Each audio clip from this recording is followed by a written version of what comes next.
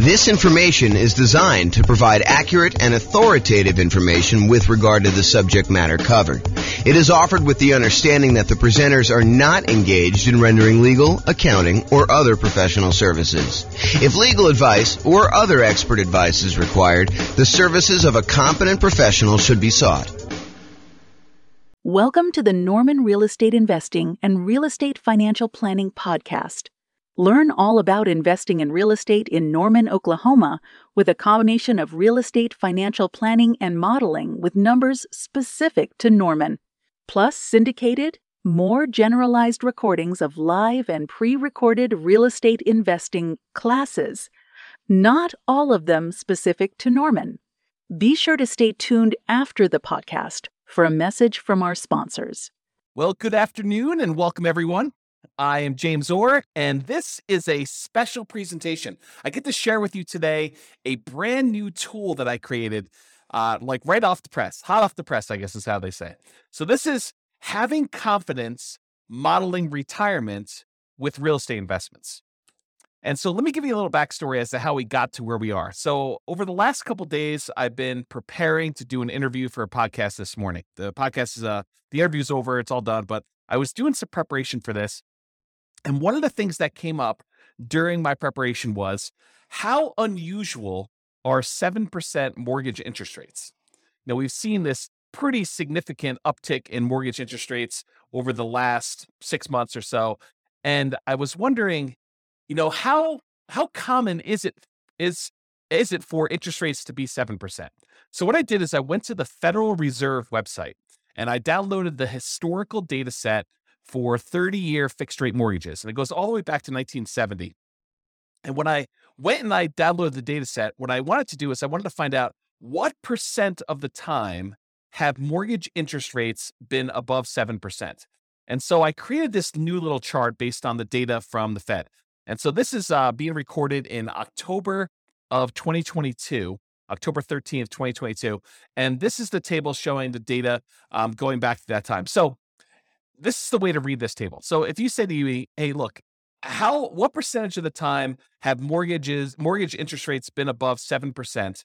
I can go look this up and I could say, it's been 56.7% of the time. So a little bit more than half the time, our rates have been above 7%, 30-year fixed rate mortgages. And if you said to me, James, how much time have interest rates been above 6%? I could tell you it's 68.1% of the time. So almost 70% of the time, rates were higher than 6%. Another way of saying this is rates were less than 6% only about 32% of the time. Okay. So I started thinking about this and I started wondering, this is almost like a measure of confidence in the interest rate that we use for assumptions. Now, when you're analyzing a deal to buy right now, if you're going to go download the world's greatest real estate deal analysis spreadsheet and you're going to go analyze a property you're considering buying in the next 30, 60, 90 days, this is not what I'm talking about now. This is not, you don't use this new tool that I created in order to figure out how confident you are in the interest rate for doing that. That's not what this is for. If you're going to go buy a property 30, 60, 90 days in the future, you just download the spreadsheet, you call up your lender on the phone, you say, hey, lender, here's my credit score. They may want to pull your credit. They may want to check your employment history. They may want to get you qualified. And then you tell them what loan program you're trying to do. I'm doing 5% down as a nomad. I'm doing 3.5% down FHA. I'm doing, 20% down as an investor. I'm doing 25% down as an investor because I want a little bit better rate. Whatever it is you tell them you're doing, they're going to come back to you and say, okay, based on your credit score, what the rates are today, I think you'll be able to get a blank, whatever the interest rate they tell you is. Right now it's probably in the 7% range based on what you're doing. So they'll go and they'll use that. And then when you do your deal analysis, you use that mortgage interest rate in your deal analysis spreadsheet.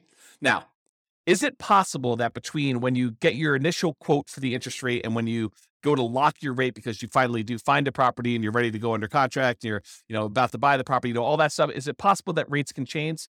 Yes, but it's not very likely. So typically rates don't move that much over the course of 30, 60, 90 days. They can move very quickly, but most of the time you're going to be relatively close within that range of things. So when you're analyzing a deal to buy right now, we're not using what I'm about to tell you about. However, what if you're saying to yourself, I want to go buy a property this year and a property next year and a property next year, next year. And I'm going to buy 10 properties over 10 years. Like maybe like you're doing Nomad, right? You're going to do the Nomad investing strategy and you're going to buy a property every year for the next 10 years until you acquire 10 rental properties. Well, what mortgage interest rate should you use for that? Right? It's a hard question, right? You don't use the interest rates that's today because we know that rates today are not going to be what they are going to be next year or the year after that or the year after that. So if you're in a really low interest rate environment, it's 2, 3, 4%, and you think to yourself, I'm going to use that, that's a risky assumption that, I'm going to be buying these properties. They're going to be 3% more expensive or 5% more expensive, whatever you think the appreciation rate is and the rent appreciation, you're going to use that. And you're thinking to yourself, okay, I'm going to buy a property. What's the one I'm going to buy next year? What does that look like? And what's the mortgage interest rate I might get on that particular property next year? And the question then becomes, what rate do you use a year out, 2 years out, 3 years out? And how risky is that assumption? So that's what I've been thinking about. So, if I'm recording, the other thing is, let's say I'm recording a podcast episode for you and I'm telling you about a particular strategy someone's using. I'm saying, okay, this person's going to buy a rental property every year, or as soon as they save up enough down payment, they're going to buy their next one. Save up the next down payment, they're going to buy their next one. And I'm using an interest rate of 4.5% for that. Or let's say I'm using 7%. Let's say I use the interest rate from today. How confident should you and I be in my story that these are going to be numbers that are achievable, that the rates are not going to be higher than that? And if they're better than that, that's great. It works out a little bit better in most cases, almost all cases. If the interest rate's lower, then it works out even better. But if the rates are higher, that's problematic for our assumptions, right? That's saying that I'm not very confident in that model. I'm kind of thinking, if I use 4%, that's not likely going to be there next year or the year after that, especially since interest rates now are 7%. So the question then becomes, how confident am I in that particular interest rate risk?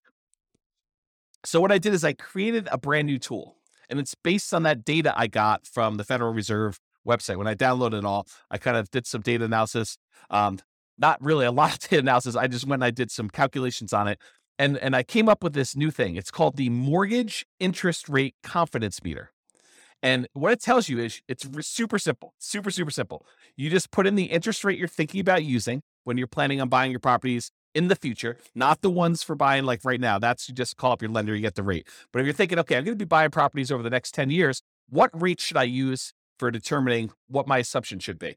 Or if I tell you a story about someone buying properties over a period of time, or I show you some calculations and I give you the interest rate, you could go plug that interest rate that I used into this, and it will tell you how confident you should be that that is a reasonable rate to use. Okay. So what I did is I created this brand new spreadsheet. It's called the Mortgage Interest Rate Confidence Meter. And you just put in the interest rate there on top, and it spits out how confident you should be, whether you should be low confident, whether you should be average confident, whether you should be above average confident, whether you should be high confidence. And you can go, I'll put a link in the show notes to be able to download the spreadsheet. And I may decide ultimately to write a version of this for the Real Estate Financial Planner software at some undefined point in the future, because I'm not sure if I'm going to get to this. It's not super high priority, but it is an interesting exercise of how risky are my assumptions going into this. So the spreadsheet is super simple to use. When you go download it, you just put in the mortgage interest rate you're thinking about using for your future real estate purchases in that light yellow box that says mortgage interest rate. It's really, really simple. Number 2, you read the meter. So that's it. You just look at the meter. It tells you like how confident you should be in that particular number. And what it's really doing is it's looking at the historical data, and it's telling you what percentage of the time interest rates were that or better. So if you have an interest rates where, you put in 10%, it'll tell you what percentage of the time interest rates were better than 10%. Super simple tool used for determining whether the assumptions someone used, whether it's me or someone else, or the assumptions you're thinking about using for modeling future purchases of real estate are going to be valid for you. Now, I'll end with this one thought. So I want to try to keep these relatively short. I'll end with this one thought. This concept of like confidence applies to more things than just mortgage interest rate. So I'm going to continue to reflect on this idea, and I'll implement some of these ideas in the software and the content I make. But it doesn't just apply to those mortgage interest rate. It also applies to the rates of return on investment accounts.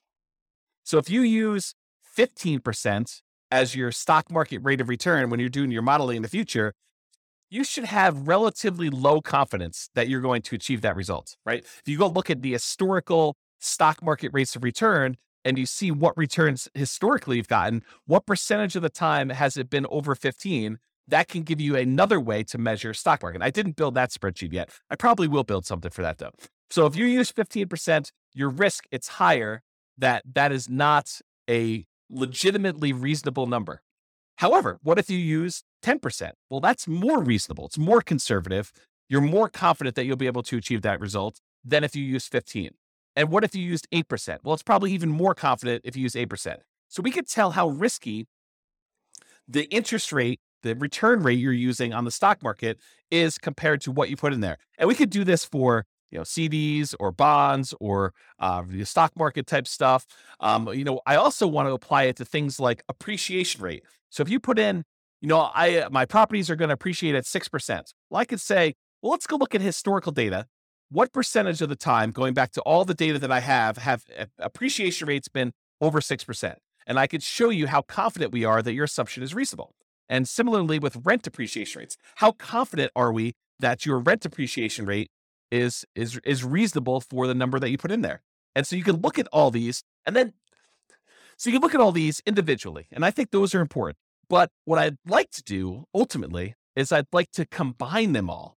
I'd like to combine what the confidence level is for your mortgage interest rates and appreciation and rent appreciation and the account rates of returns for the stocks or the bonds or the whatever else you're doing in there, and then combine them in some type of weighted average, maybe based on your net worth, like what percentage you have in the real estate with that interest rate, what percentage you have in stocks with that market rate, or the confidence rate of the appreciation rate or the rent appreciation rate, and use some type of average version of that to give you a single number to tell you how confident are we in all of the assumptions that we use that we actually have historical data on for the real estate investments and the stock market investments and everything else you did for that entire scenario.